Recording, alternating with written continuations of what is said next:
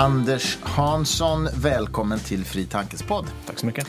Du är författare till en rad böcker om filosofi och jag har bjudit in dig till den här podden för att prata om en av dina böcker, nämligen den som handlar om filosofen Derek Parfit och hans moralfilosofi. När kom den här ut? Den där kom 19. 2019. Det är din näst senaste bok. Ja.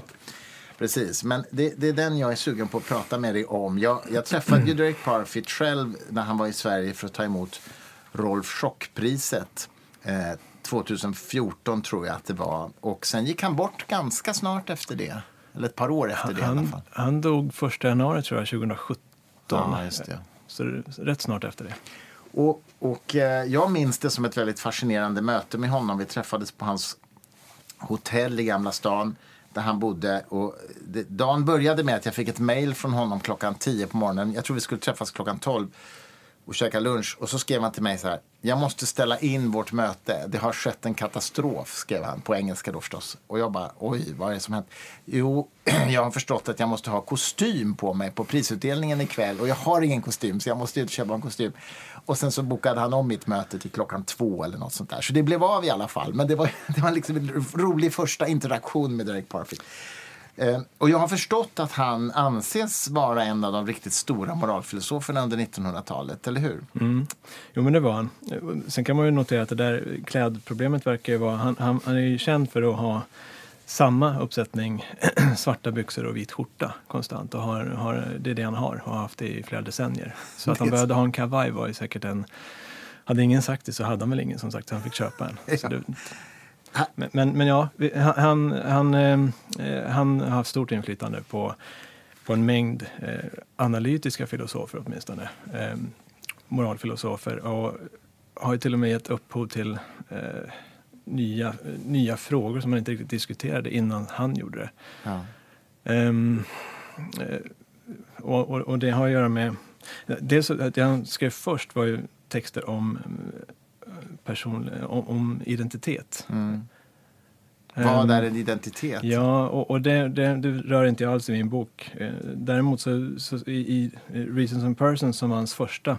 Det är hans storverk kan man väl säga som han har Ja, och en del tycker att det är det som är storverket och att den andra boken som han släppte 2011 och som består av tre volymer att det inte går att mäta med Reasons and Persons. Och jag tycker nog att man kan... Den har sina poänger den också. Att Reasons and Persons var så... Den hade troligtvis en sån effekt på liksom, filosofivärlden när den kom. Med de nya problemen som den lyfte upp och som sättet han argumenterade på. Och framförallt misstagen som man påpekar att vi gör när vi resonerar. De gör jag en poäng av i den här boken. För de gör vi fortfarande. Det är sådana misstag som vi gör när vi resonerar moraliskt. Misstag som ligger liksom inbakade i vår vardagsmoral. Mm. Ja, vi ska prata om dem, men först vill jag höra, vad var det som fick dig att liksom bli så intresserad av Parfit så att du ville skriva en bok om honom? Jag var inte det från början. Jag tyckte han var rätt jobbig. Jag hade sett fram emot att läsa Parfit när jag pluggade. Och så var det en kurs på B-kursen, fortsättningskursen i filosofi där vi läste Reasons and Persons. Inte hela, men första delen och sista delen. Jag tyckte det var jag förstod att det här var bra. Jag märker att det här är finurligt. Men det kändes som att det var liksom pyssel för de som tycker om att liksom knäcka den sortens intellektuella pussel. Och jag hade snarare förväntat mig svar på djupa frågor och jag förstod kanske inte direkt vad han var ute efter. Så jag var inte alls förtjust och det tog flera år innan jag läste den där boken igen. Och så efter det så tog det flera år innan jag läste manuset till hans bok som heter On What Matters, hans andra bok som fanns online och ta del av ganska långt innan den kom ut. Ja, det kommer jag ihåg för jag laddade ner den från nätet. Ja, visst, och han fick massa feedback och liksom bearbetade och sådär i flera år, va? Redan då tror jag att han sa att det här är ett ganska långt manus och då har jag för mig att det var en volym. Sen var det en volym till och så var det... Men det blev väl 3 till slut, eller? Ja, det blev 3 till slut. Ja. Fast den tredje volymen är mer en... Det var ju en uppsats som växte till en bok. Peter Singer redigerade en bok med uppsatser om hans första 2 volymer.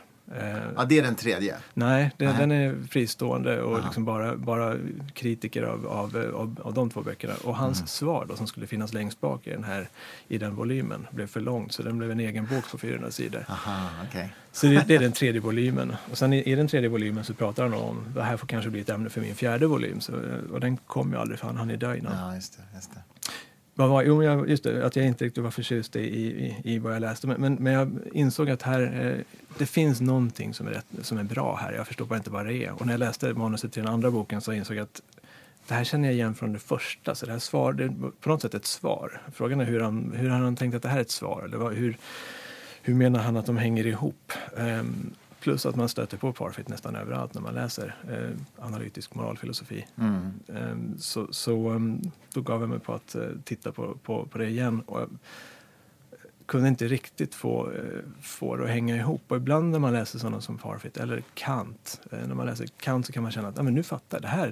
Nu har jag knäckt den här koden. Och sen 10 minuter senare så fattar man inte riktigt vad det var. Och så försöker man redogöra för någon hur man har fattat vad det gick ut på.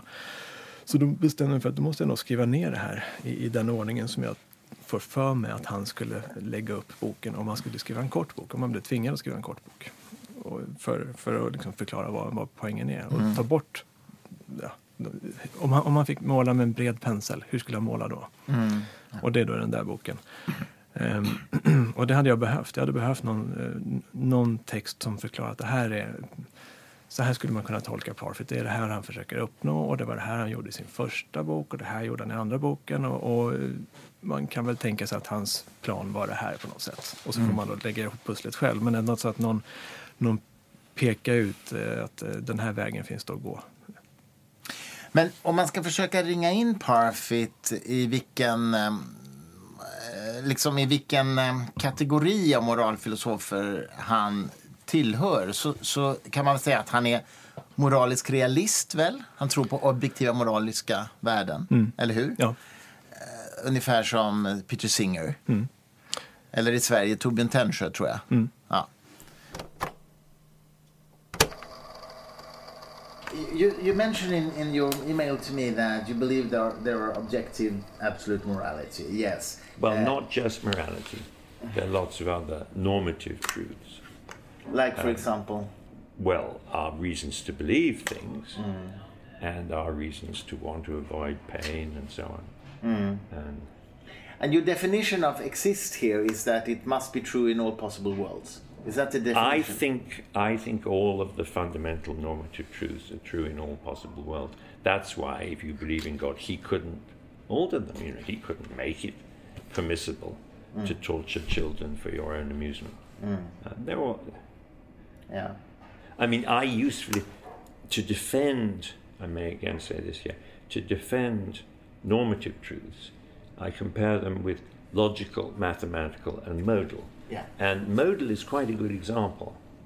2 and 2 must equal 4, couldn't possibly equal 3 and 5. Now, that's not a fact about the actual world. Because it says, in every possible world, 2 and 2 couldn't equal 5. And I think the same about normative truth. It's like a prime number. I mean, and one example I may have given you of a normative truth which has clearly a similar status. If you know that an argument's valid, has true premises, so its conclusion must be true, that gives you a decisive reason to believe the conclusion. Now, that's a normative claim, the claim about the decisive reason. And it obviously has a similar status to the claim that the argument is valid. And, you know, when people think about morality, they think, oh, well, you know, people disagree. And it's interesting that they give abortion in America as the main example. That's not a good counterexample because it's a borderline case. You'd expect people to disagree about a borderline case.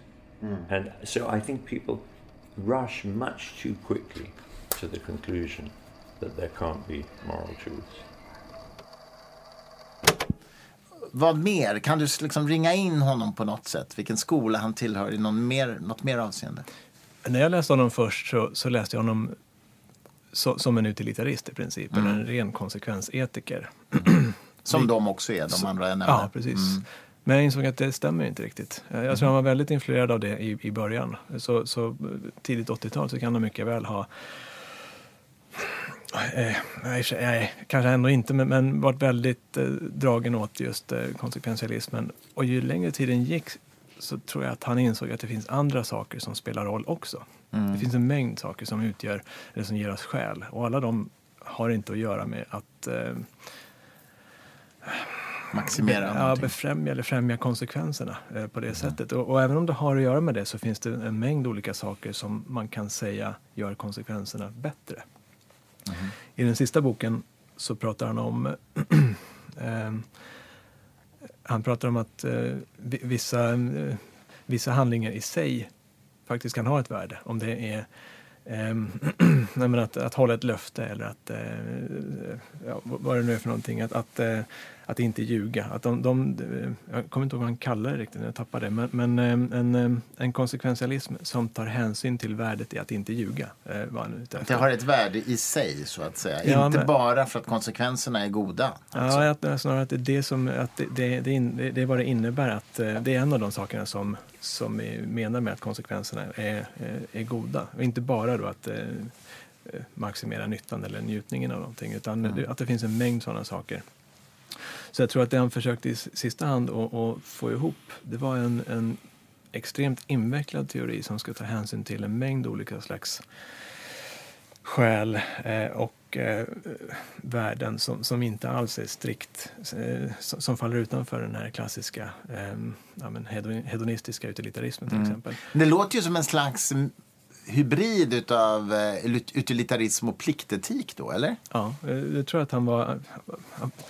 Det var ju ett uttalat försök. Det är i On What Matters första volym så försöker han visa att de här 3 huvudskolorna kan förenas.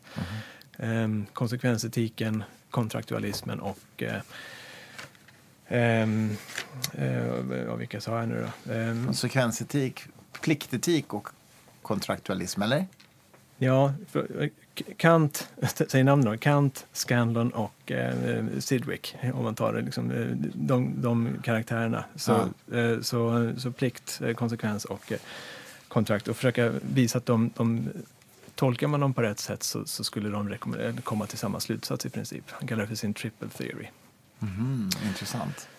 Kan vi kanske bara, för den kanske filosofiskt ovane lyssnaren, kan du definiera de här 3 moralfilosofiska modellerna bara kort? Konsekvensetiken är vad det låter som i princip. Där är en handling är riktig ifall den har bäst konsekvenser. Ja, det är konsekvenserna som spelar roll för en sån teori. Det moraliska värdet på handlingen avgörs av dess konsekvenser. Helt och fullt och enbart, kan man säga. Och de andra? Pliktetiken är också som det låter i princip. Man tänker att det finns en mängd plikter som vi ska uppfylla helt enkelt. Eller regeletik eller principetik. Och riktiga handlingar är de som förhåller sig till de här reglerna eller principerna på något sätt. Och så har vi då kontraktualismen. Och då finns det också, John Rawls är en känd företrädare för en politisk teori och det slaget. Och så har vi Tim Scanlon som formulerade en ganska, på ytan i alla fall, snarlik teori där handlingar är riktiga eller handlingar är felaktiga ifall de strider mot principer som alla skulle kunna godta. Man tänker att det är någon form av den heter kontraktualism därför att man tänker att det är man kommer överens om vad som är riktigt eller vad som är felaktigt. Okej. Så det är de tre... Ett slags kontrakt alltså? Ja, precis. Okay. Det är de 3 modellerna. Okay. Det är de 3 och de skulle Parfit vilja se att man kunde förena. Och skälet till att göra det är att han avskyr oenighet. Han står liksom inte ut med att filosofer som han ser upp till eller som han vill vara överens med. Står han inte ut med att de inte är överens. Han hade ett antal... Han pratar om olika saker i de här 3 volymerna i sin sista bok. Men i den andra volymen så pratar han mycket om att han kan inte riktigt vara nöjd med att han inte kunde komma överens med Bernard Williams om grundläggande moraliska eller normativa frågor om om skäl kan vara, eller värden kan vara objektiva eller inte. Där var de helt oense. Han kommer tillbaka till det flera gånger. Men att han vill förena de här 3 huvudspåren för bland etiska teorier är också ett led i det där. För om vi skulle vara oense om vad vi menar med riktiga handlingar, vad som gör handlingar riktiga och aldrig riktigt. Vi kanske rekommenderar samma sak, men vi gör av olika skäl. Då skulle det skulle underminera moralen helt. Då skulle man börja ifrågasätta, kan man ens prata om moral och finns det något, eller är det bara egenintresse allting handlar om och preferenser eller vad vi gillar. Och det vill han ju komma ifrån. Saker spelar roll helt enkelt. Och det är viktigt att vi handlar bättre. Det är liksom en av grundtankarna hos Parfit. Och den första slår jag an den tonen nästan direkt i sin första mening i sin första bok där han frågar vad har vi mest skäl att göra. Det är liksom den första meningen. I hans första bok? Ja, i Reasons and Persons. Okej, Reasons and Persons. Ja. Och det är det han försöker svara på egentligen, rakt igenom. Det är projektet han håller på med. Sen så är det projektet ganska omfattande. Det ingår en mängd saker där. Men om man ska säga att det finns något huvudspår så är det att han vill kunna ge ett svar på en sån fråga. Och att han dessutom han blir mer och mer bekymrad över att folk inte tänkte att det kunde vara saker som spelade roll. Och det vill han ju också då visa med 800 sidor i sin andra volym där. Det var ganska utmattande att läsa, men det är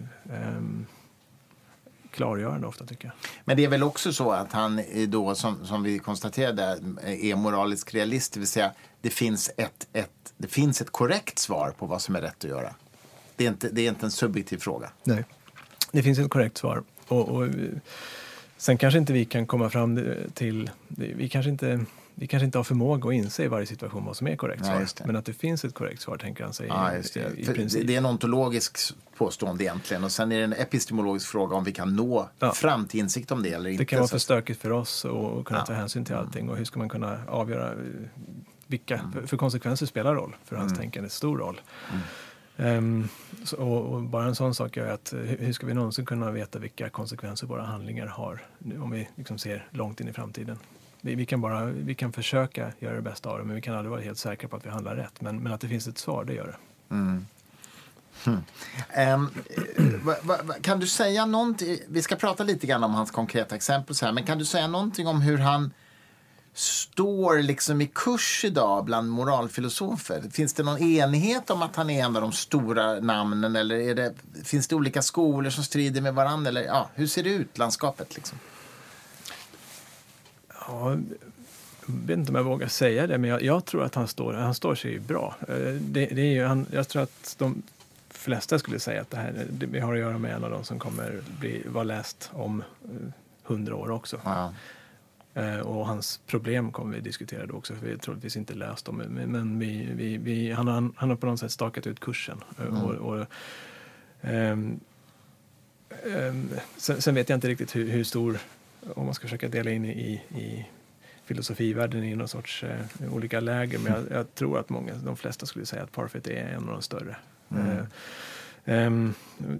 Det finns ju de som säger att, jag vet att Jeff, en kollega och vän till Parfit, Jeff McCain, han säger någonstans i stil med just att han rivals the very best philosophers in history. Och det tror jag är många som, när man lyssnar på hans kollegor som pratar om honom efter att han gick bort, men det var ungefär det folk sa. Även om de inte använde de orden så var det liksom det man var ute efter. Jag har tittat inför vi skulle prata om Parfit nu, så jag tittat på det finns i samband med, strax efter hans begravning så var det en sammankomst med vänner och kollegor som sa några ord om Parfit och där får man, dels så får man en bild av vad han var för person, vilket är rätt intressant, men också att man verkar rätt överens om att vi har förlorat någon som det är synd.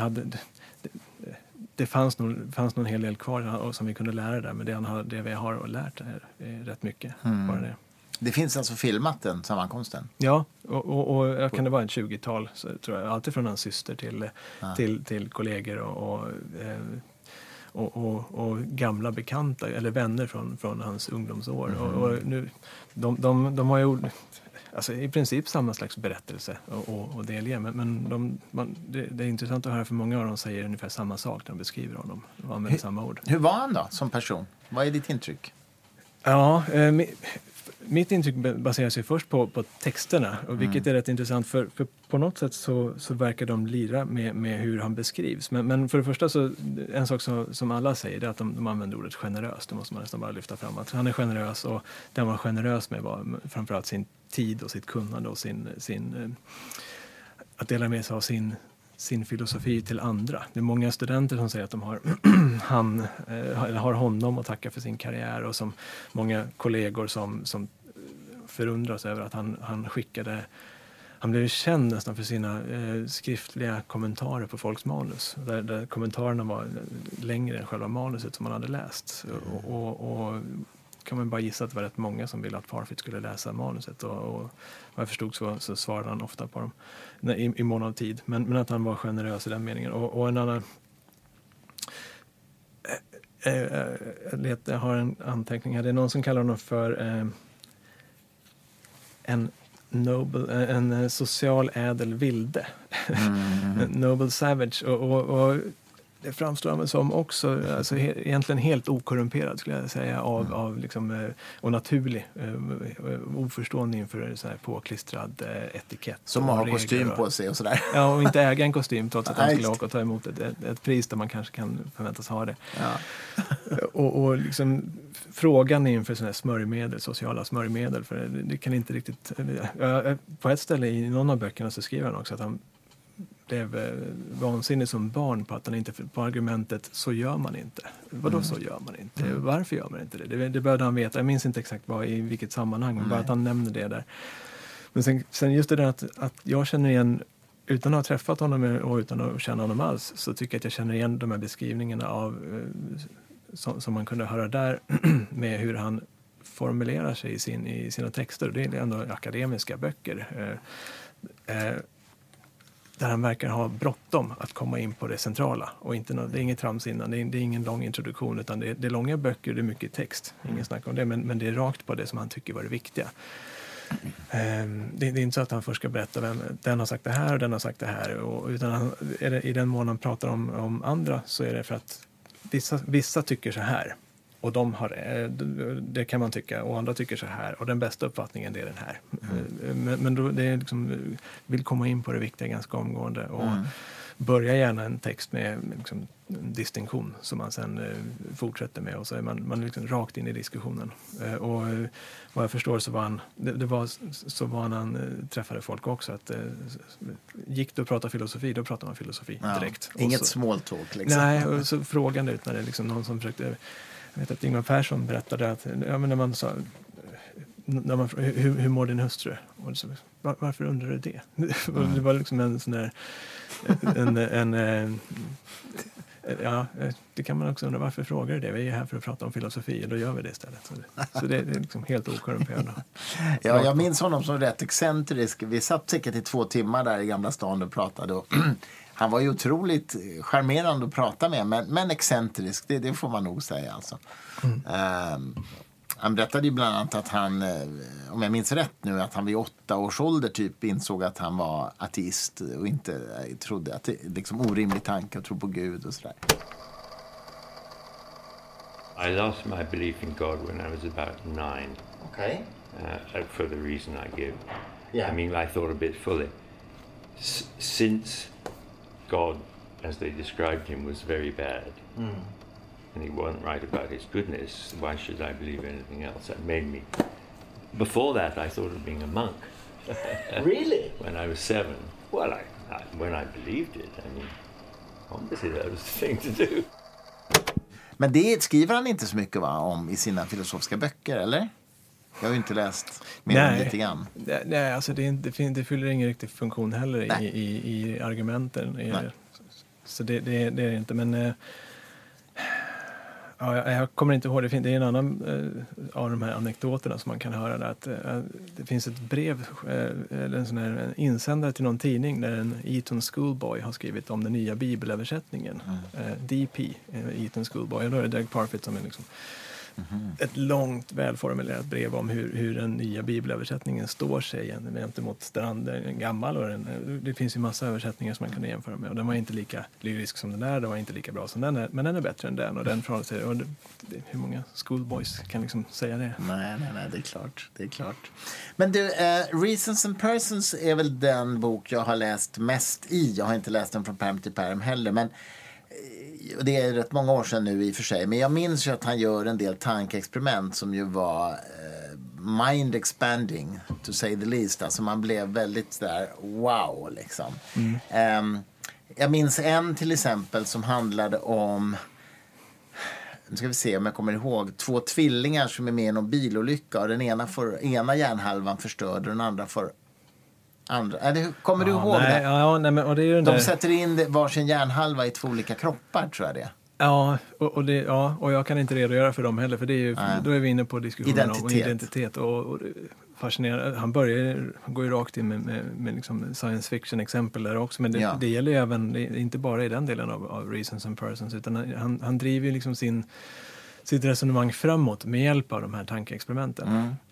Och det kan man tycka är nästan lite tröttsamt om man inte förstår vad han är ute efter, för det är exempel på exempel. De är ganska lika. Men det han gör är att han justerar i någon av förutsättningarna och får det egentligen och fäller sitt resonemang innan då. Och så måste han svara på det nya exemplet och så fäller han det också. Så det är en sak som är svår är att veta vad jättebra resonemang, men vad står han då? Vilken var hans ståndpunkt i det här nu då? Tyckte han att det första var bra eller den här sista invändningen var det den han stod för? Men det är ju en kavalkad av tankeexperiment där några har blivit mer kända än andra. Men som sagt, vilket är mest känt utav hans? Kan du nämna något sådär som? Är det här teleporteringsexperimentet? Ja, säkert. Det är det säkert. Och när det gäller de här rent moralfilosofiska experimenten så är det ju... Han har ett experiment eller ett exempel som handlar om torterare. Berätta. Och det var ett av de som jag tyckte var så här. Jag förstod att det var finurligt och det retade mig på att jag inte riktigt förstod hur jag skulle göra med det. Vi har en torterare som har satt fast sitt offer i en märklig maskin där han stegrar tortyren med hjälp av ett reglage, en ratt med 1000 stycken steg. Så i slutet av dagen han vrider ett litet steg åt gången då. Och varje steg är omärkbart. Du märker inte stegringen, som offret märker inte stegringen. För det är så små steg. Ja. Men i slutet av dagen så är det tillräckligt mycket för att det ska vara helt outhärdligt, den plågan. Och det jag vill visa med det är att även om den handlingen som det är att vrida på reglaget en gång, den handlingen tillfogar omärkbar smärta.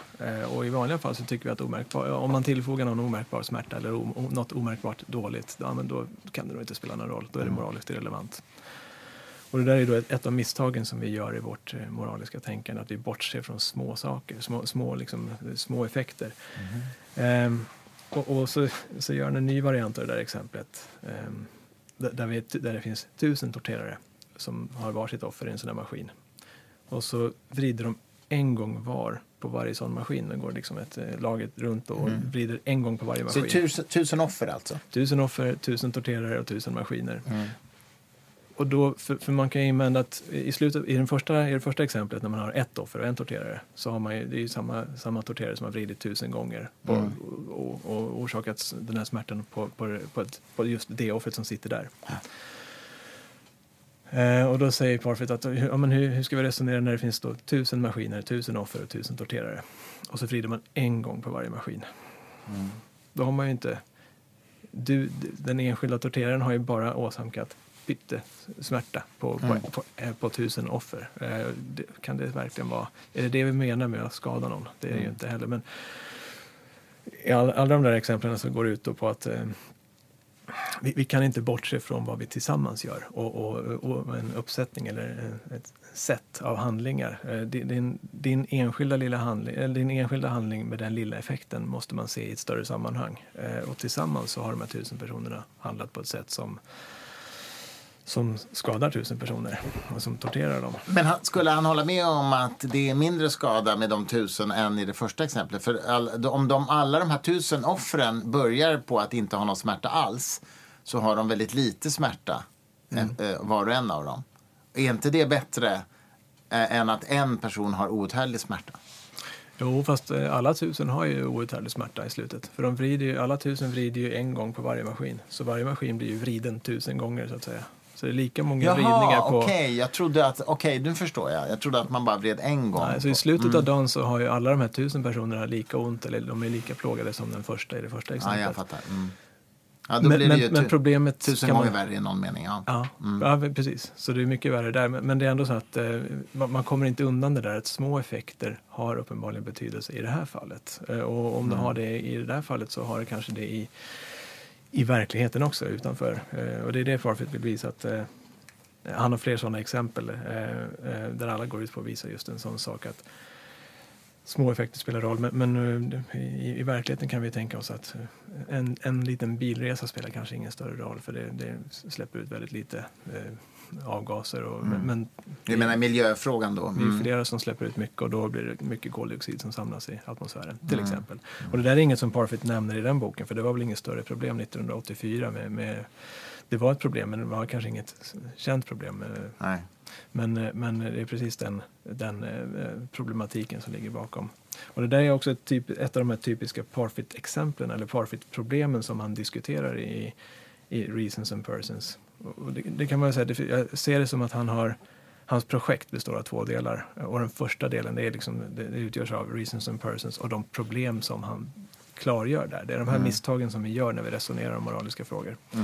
Och det där är ett av dem. Vi tar inte hänsyn till små effekter. Och då måste vi förstå, hur ska vi göra det då?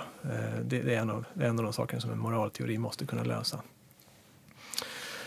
Sen finns det 2, jag försökte komma på vad det skulle vara med, men ett annat problem är ju hur vi förhåller oss till tid och ytterligare att det är det finns sociala dilemman som uppstår när vi är alltför egoistiska och man kan ju titta på det där tidsexempel eller det som hur tid spelar roll i hans resonemang. Det får honom också framstå som smått märklig för fast när man tänker på det så inser att han har ju troligtvis en poäng där men det biter kanske inte känslomässigt alltid på oss som läser det men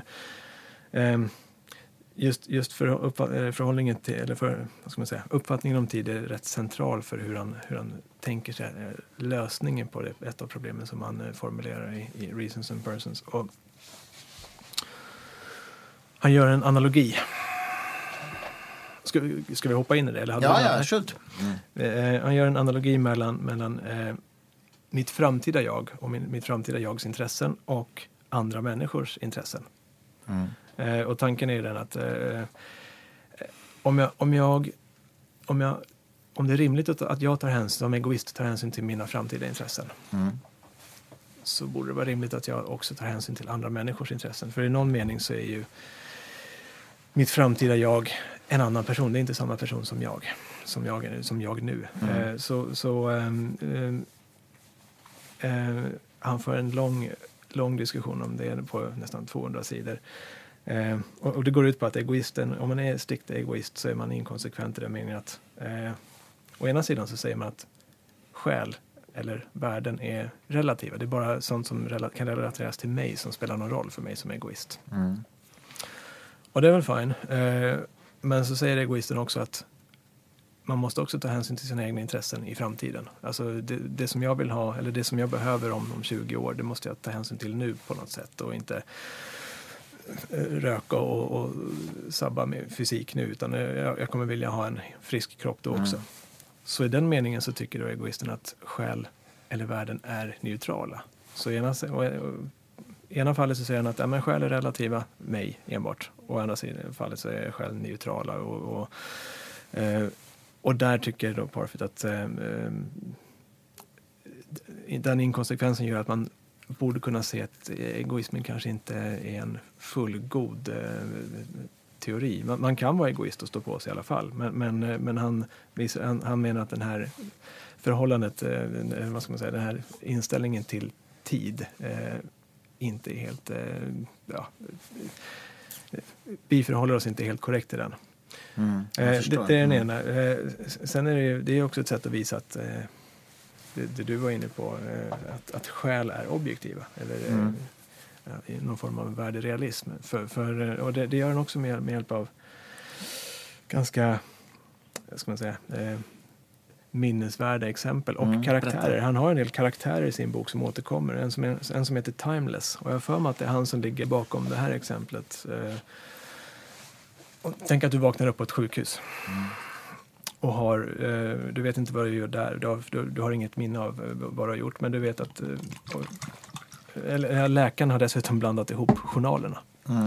Eller om det är sköterskan, jag minns inte. Just det här kommer jag ihåg. Men berätta, ja. Det är jättebra. Kommer in i rummet och du frågar förstås, vad är min status? Vad ska hända nu? Och sköterskan eller läkaren säger att jag vet inte riktigt. Men det är antingen så hade du en lång och plågsam operation igår.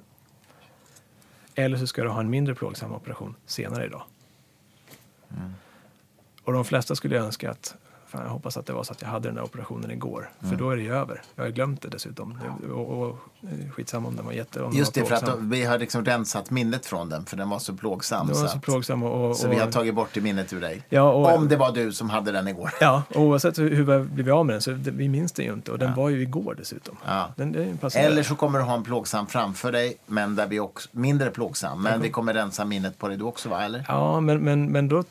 Ja, det gör vi ju säkert också. Men det märkliga att vi tycker att den är ju mindre plågsam, det vet vi ju. Den kommer vara mindre plågsam senare idag, om det nu är du som ska ha den. Eller så hade den mycket plågsammare igår. Och då vill vi ha den mycket mer plågsamma som var igår. Och det är lite märkligt med Nano Parfit. För den var ju värre. Varför skulle vi vilja föredra någonting som var värre? Vi hör ju det, vi vet ju. Om vi kan tänka oss att den faktiskt var värre. Sen är det skitsamma att vi har glömt den. Just i den sekunden när vi upplevde den så var det ju hemskt för oss. Ja. Varför skulle vi men det har ju passerat. Ja, visst. Men den var ju värre. Det är liksom hans inställning till tid som jag har svårt att... Jag reagerar på precis samma sätt. Men vi har ju glömt den och dessutom den är ju passerad, det är över. Han försöker visa att det där med att den är passerad och att det är över inte är så viktigt om vi tänker oss en annan person. Om vi tänker oss att det handlar om... Vi ska se vad han säger att... om vi får veta att din mor led svåra plågor flera månader innan hon dog och nu är hon död då, så är inte det någon vidare tröst att veta att det är över. Alltså hon led ju svåra plågor. Faktum kvarstår. Innan hon dog så led hon svåra plågor. Och det är kanske lättare att se då, för då är det inte jag eller vi som har glömt bort det och lever på, utan då är det ett faktum att min mor led svåra plågor innan hon dog och det hade varit bättre om hon inte gjorde det. Och det är sak samma att hon nu inte upplever det eller att hon har glömt det. Men det där är, som jag är inne på, det är lite svårt att ta till sig det där känslomässigt, tror jag. Jag förstår argumentet, men det sätter sig inte, det biter inte. Men för Parfit så bet det där. Och för att ta en sån här anekdot som jag hörde då, återigen Jeff McMahon som berättar att Parfit hade... Han undervisade i USA några år och bodde hemma hos Jeff McMahon. Och McMahon sammanförde Parfit med författaren Joyce Carol Oates. Och när hennes man gick bort så skickade Parfit ett brev. Han ha skickat ett brev, ett kondoleansbrev. Där han sa så här i princip då, personen som dött är inte mindre verklig bara för att han inte är verklig nu. Precis som människor i Nya Zeeland inte är mindre verkliga bara för att de inte är här. Okej, och det där... det är vackert sagt. Det är det ju. Men hon skickar brevet vidare till McMahon och skriver att detta märkliga kondoleansbrev med citationstecken. Det verkar ha kommit från yttre rymden. Det är som att försäkra en amputerad att hans saknade lemmar egentligen inte är saknade utan skulle kunna flytta omkring i Nya Zeeland. Så oroar det inte. Och det är en sån här, är man i den sitsen som hon var då så är det kanske inte så, det tröstar inte. Och det är en annan som har fått någon liknande tröstande ord. Men för Parfit så var det där. Han skriver i början av brevet, jag förstår, att det här är ord som tröstade, det här är tankar som tröstade mig när jag var i en liknande situation. Intressant. Så han tog det på allvar och tyckte att det där var tankar som var värda att leva efter. Tror du att han själv skulle välja en operation mindre plågsam imorgon än att ha haft en plågsam? Undrar man ju. Ja, det är svårt att veta. Det vet man inte. Nej, men jag kan tänka mig att om man skulle få välja den ska man säga, bakom okunnighetens slöja då. Så, utan att veta om det skulle inträffa. Men om det skulle vara så att han behöver stå inför ett sånt val någon gång, då skulle han väl i förväg säga att då skulle jag välja att ta det mindre plågsamma imorgon. Men när man är mitt uppe i det, när man ligger i sjukhussängen, så kanske det är svårt att fatta ett sånt beslut på ett förnuftigt sätt. Ja, just det. Ja. Men om man nu tänker sig att anta att du kommer ligga i en sjukhussäng och fatta det här beslutet, vad skulle du välja då? Ja, det är inte objektivt, så måste jag välja den mindre plågsamma. Ja, det skulle man ju göra om man fattar beslutet innan något har hänt. Ja. Det skulle man ju göra. Och det tycks vara där Parfit befinner sig hela tiden. I en sån sits som vi måste liksom försätta oss i, så verkar han vara där ganska naturligt. Så det där är ett typiskt Parfit-problem som har med tid att göra, och som man kanske behöver träna sig på att liksom tänka på och förstå, så att man känner det också. Har Parfit påverkat din egen livsattityd på något sätt efter att du liksom har satt in i hans tänkande? Ja, men det måste jag ändå säga. Men det skulle jag säga att jag slutade äta kött. Okay. Efter till exempel. Var han vegetarian? Jag tror det.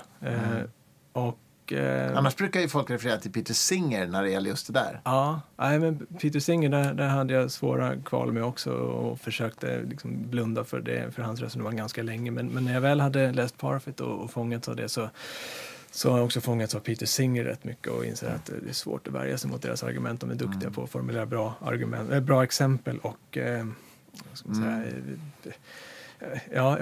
för att kunna komma runt det så måste man antingen ljuga för sig själv på något sätt, eller bara säga att de har fel och sen peka på vad de har fel. Men Singer är ju väldigt pedagogisk också. Han har ju talangen att formulera för lekmän, så att säga, sina tankar, tycker jag. Vi ger ju ut hans bok En värld nu, eller En värld tror jag vi kommer kalla den på svenska. Ger vi ut snart. Så att, och vi har gett ut honom tidigare. Det liv du kan rädda gav vi ut för ett antal år sedan också. Han skriver ju väl och tillgängligt. Mer tillgängligt än Parfit, får man nog säga. Mycket. Ja. Man skulle ju vilja se någon sorts samarbete där. Att Singer på något sätt populariserade Parfit. Ja, översatte Parfit till begripligt. Men förlåt, du var på väg att säga någonting om Parfit här. Hur han påverkade dig. Du slutade äta kött. Ja, just det. Ja, men jag insåg att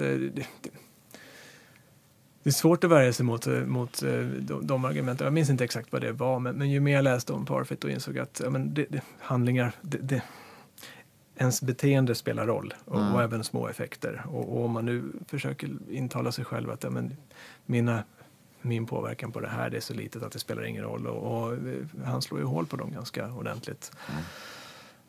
Och när man väl tar de argumenten på allvar, så inser man att då kanske man måste göra någon form av ändring. Och sen så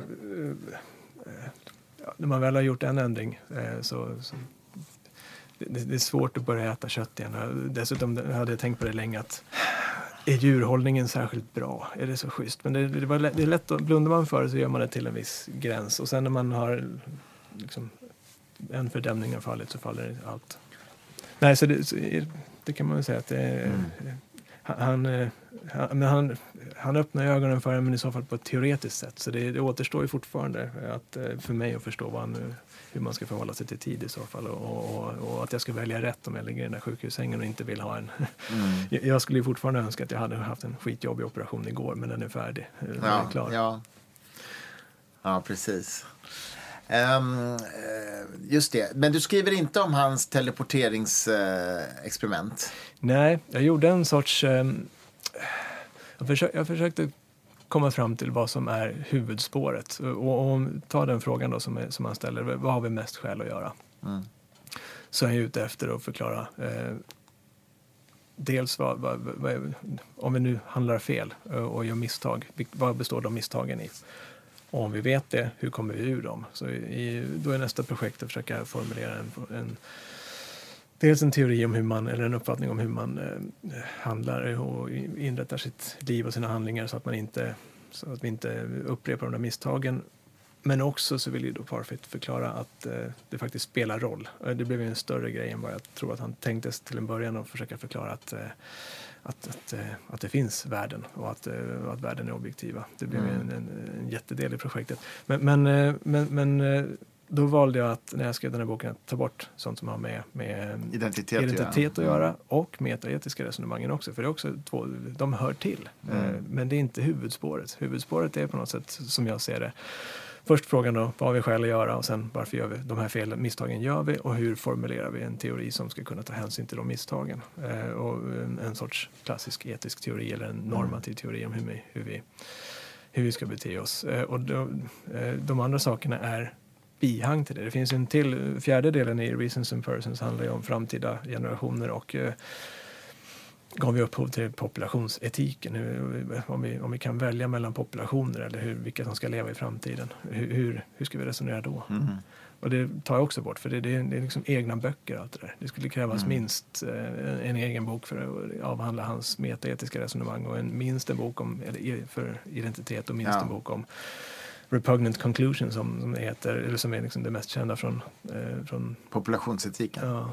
Och det finns ju, folk har skrivit om det, men ingen har skrivit den här övergripande, bredpenslade boken om hur man skulle kunna förstå hans projekt som övergripande projekt.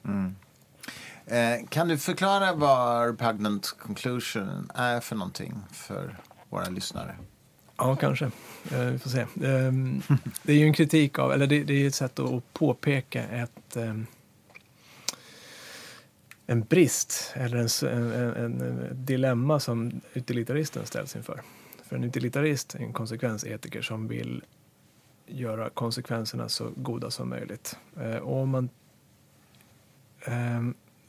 där ska man då välja mellan man får välja mellan två världar. I den ena världen eller den ena framtiden så lever ett fåtal människor väldigt goda liv. Och det andra alternativet så lever väldigt många människor dåliga liv. Precis på gränsen till att de är värda att leva. Precis över liksom, existensminimumnivå där. Så alla... på frågan skulle de ändå svara. Frågan om de tycker att livet är värt att leva skulle de svara. Ja, det är det väl, men det är ganska körigt. Och då, en effekt av vilken utilitarism som helst är ju att den andra världen där folk lever ganska dåliga liv, om den totala summan av njutning eller lycka eller välmående är större där, större än i den andra världen där det lever färre med väldigt goda liv, så är den andra världen och den sämre världen, eller den världen med många människor att föredra. Och det är då den motbjudande slutsatsen, the repugnant conclusion. Och det är ju när man ser utilitarismen som nästan en slags matematisk ekvation, beräkning av mängden lycka liksom. Där enbart totalsumman, maximerade nivån av välmående spelar roll. Och det är ju... Hur löser han det då? Ja, jag vet inte. Alltså, precis innan han dog, och jag har inte läst den texten. Precis innan han dog så skickade han in en text till en tidskrift med ett resonemang om det där. Och jag har för mig att det var det han pratade om när han här tog emot sitt chockpris också. Okay. Så pratade han om de senaste resonemangen om repugnant conclusion. Så nej, jag kan inte redogöra för det på något bra sätt. Man kan ju liksom bita äpplet och säga att men det är så det kanske låter illa, men det är så det är. Det är så det är. Och det är väl Tännsjös linje i princip. Att, det är hardcore utilitarism. Ja, men precis. Och sen måste man ju säga att även om man tycker att det där är en motbjudande slutsats, så är det... det vill ju till att man hittar en förklaring till en lösning på det då. En utväg. Och det man måste säga om konsekvensetiken är ändå att det finns ju en viktig poäng där. Och det är ju skyldigheten att göra gott. Att se till att konsekvenserna blir så bra som möjligt i många sammanhang. Och det behöver inte vara övergripande målet alltid. I vissa lägen så kanske vi har andra saker. Då kanske vi ska...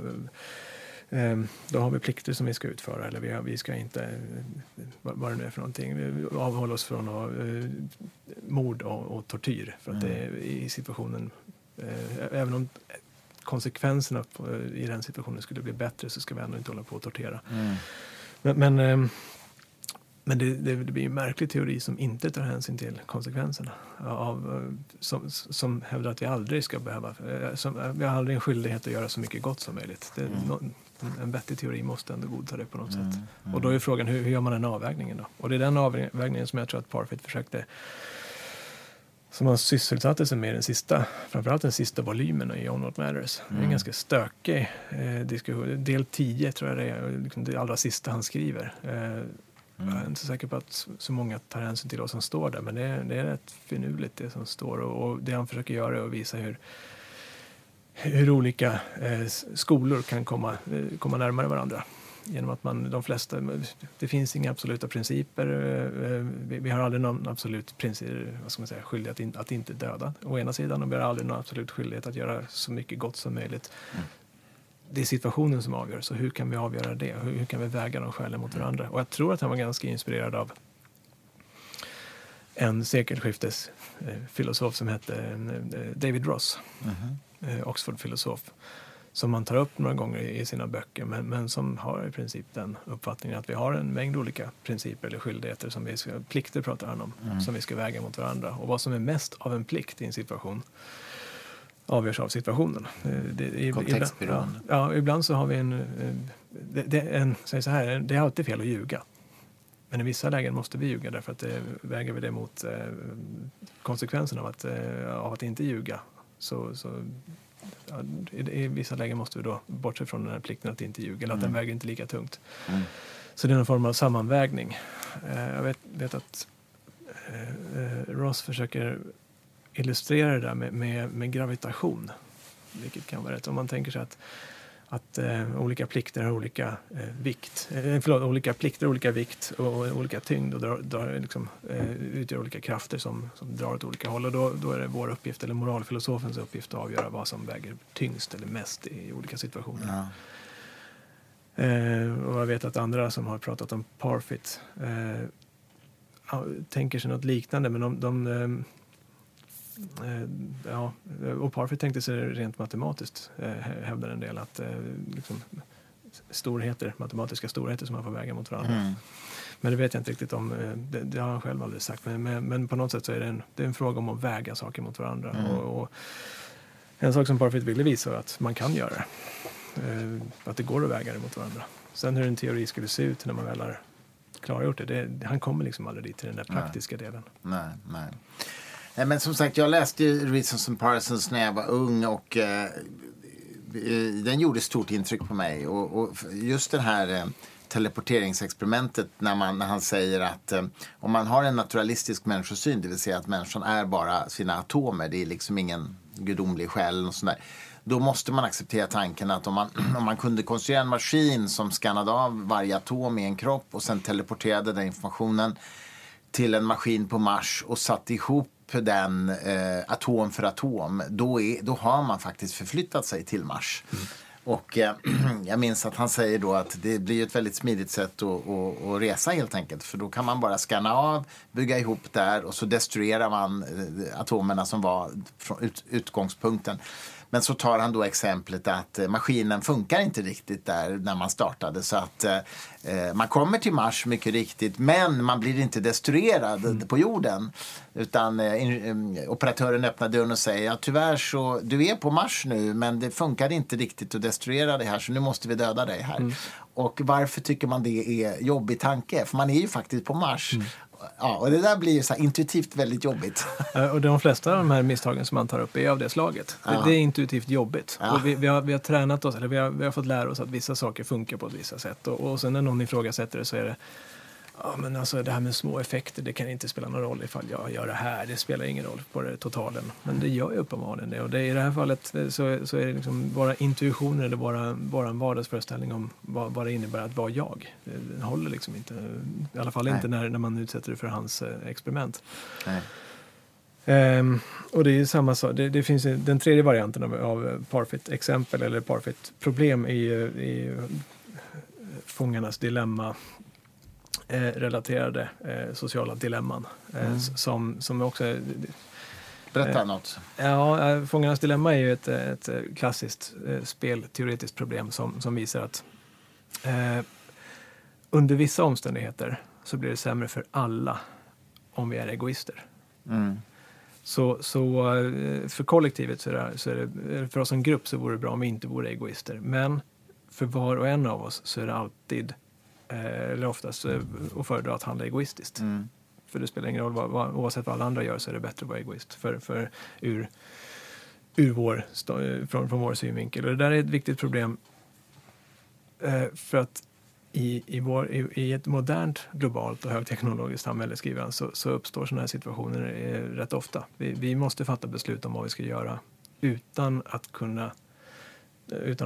ta hänsyn till vad andra ska göra. Eller vi kan ta hänsyn till det, men vi kan aldrig veta vad de ska göra. Nej. Och dessutom så är vi oftast för egoistiska för att fatta bra beslut. Så vi kommer se till att handla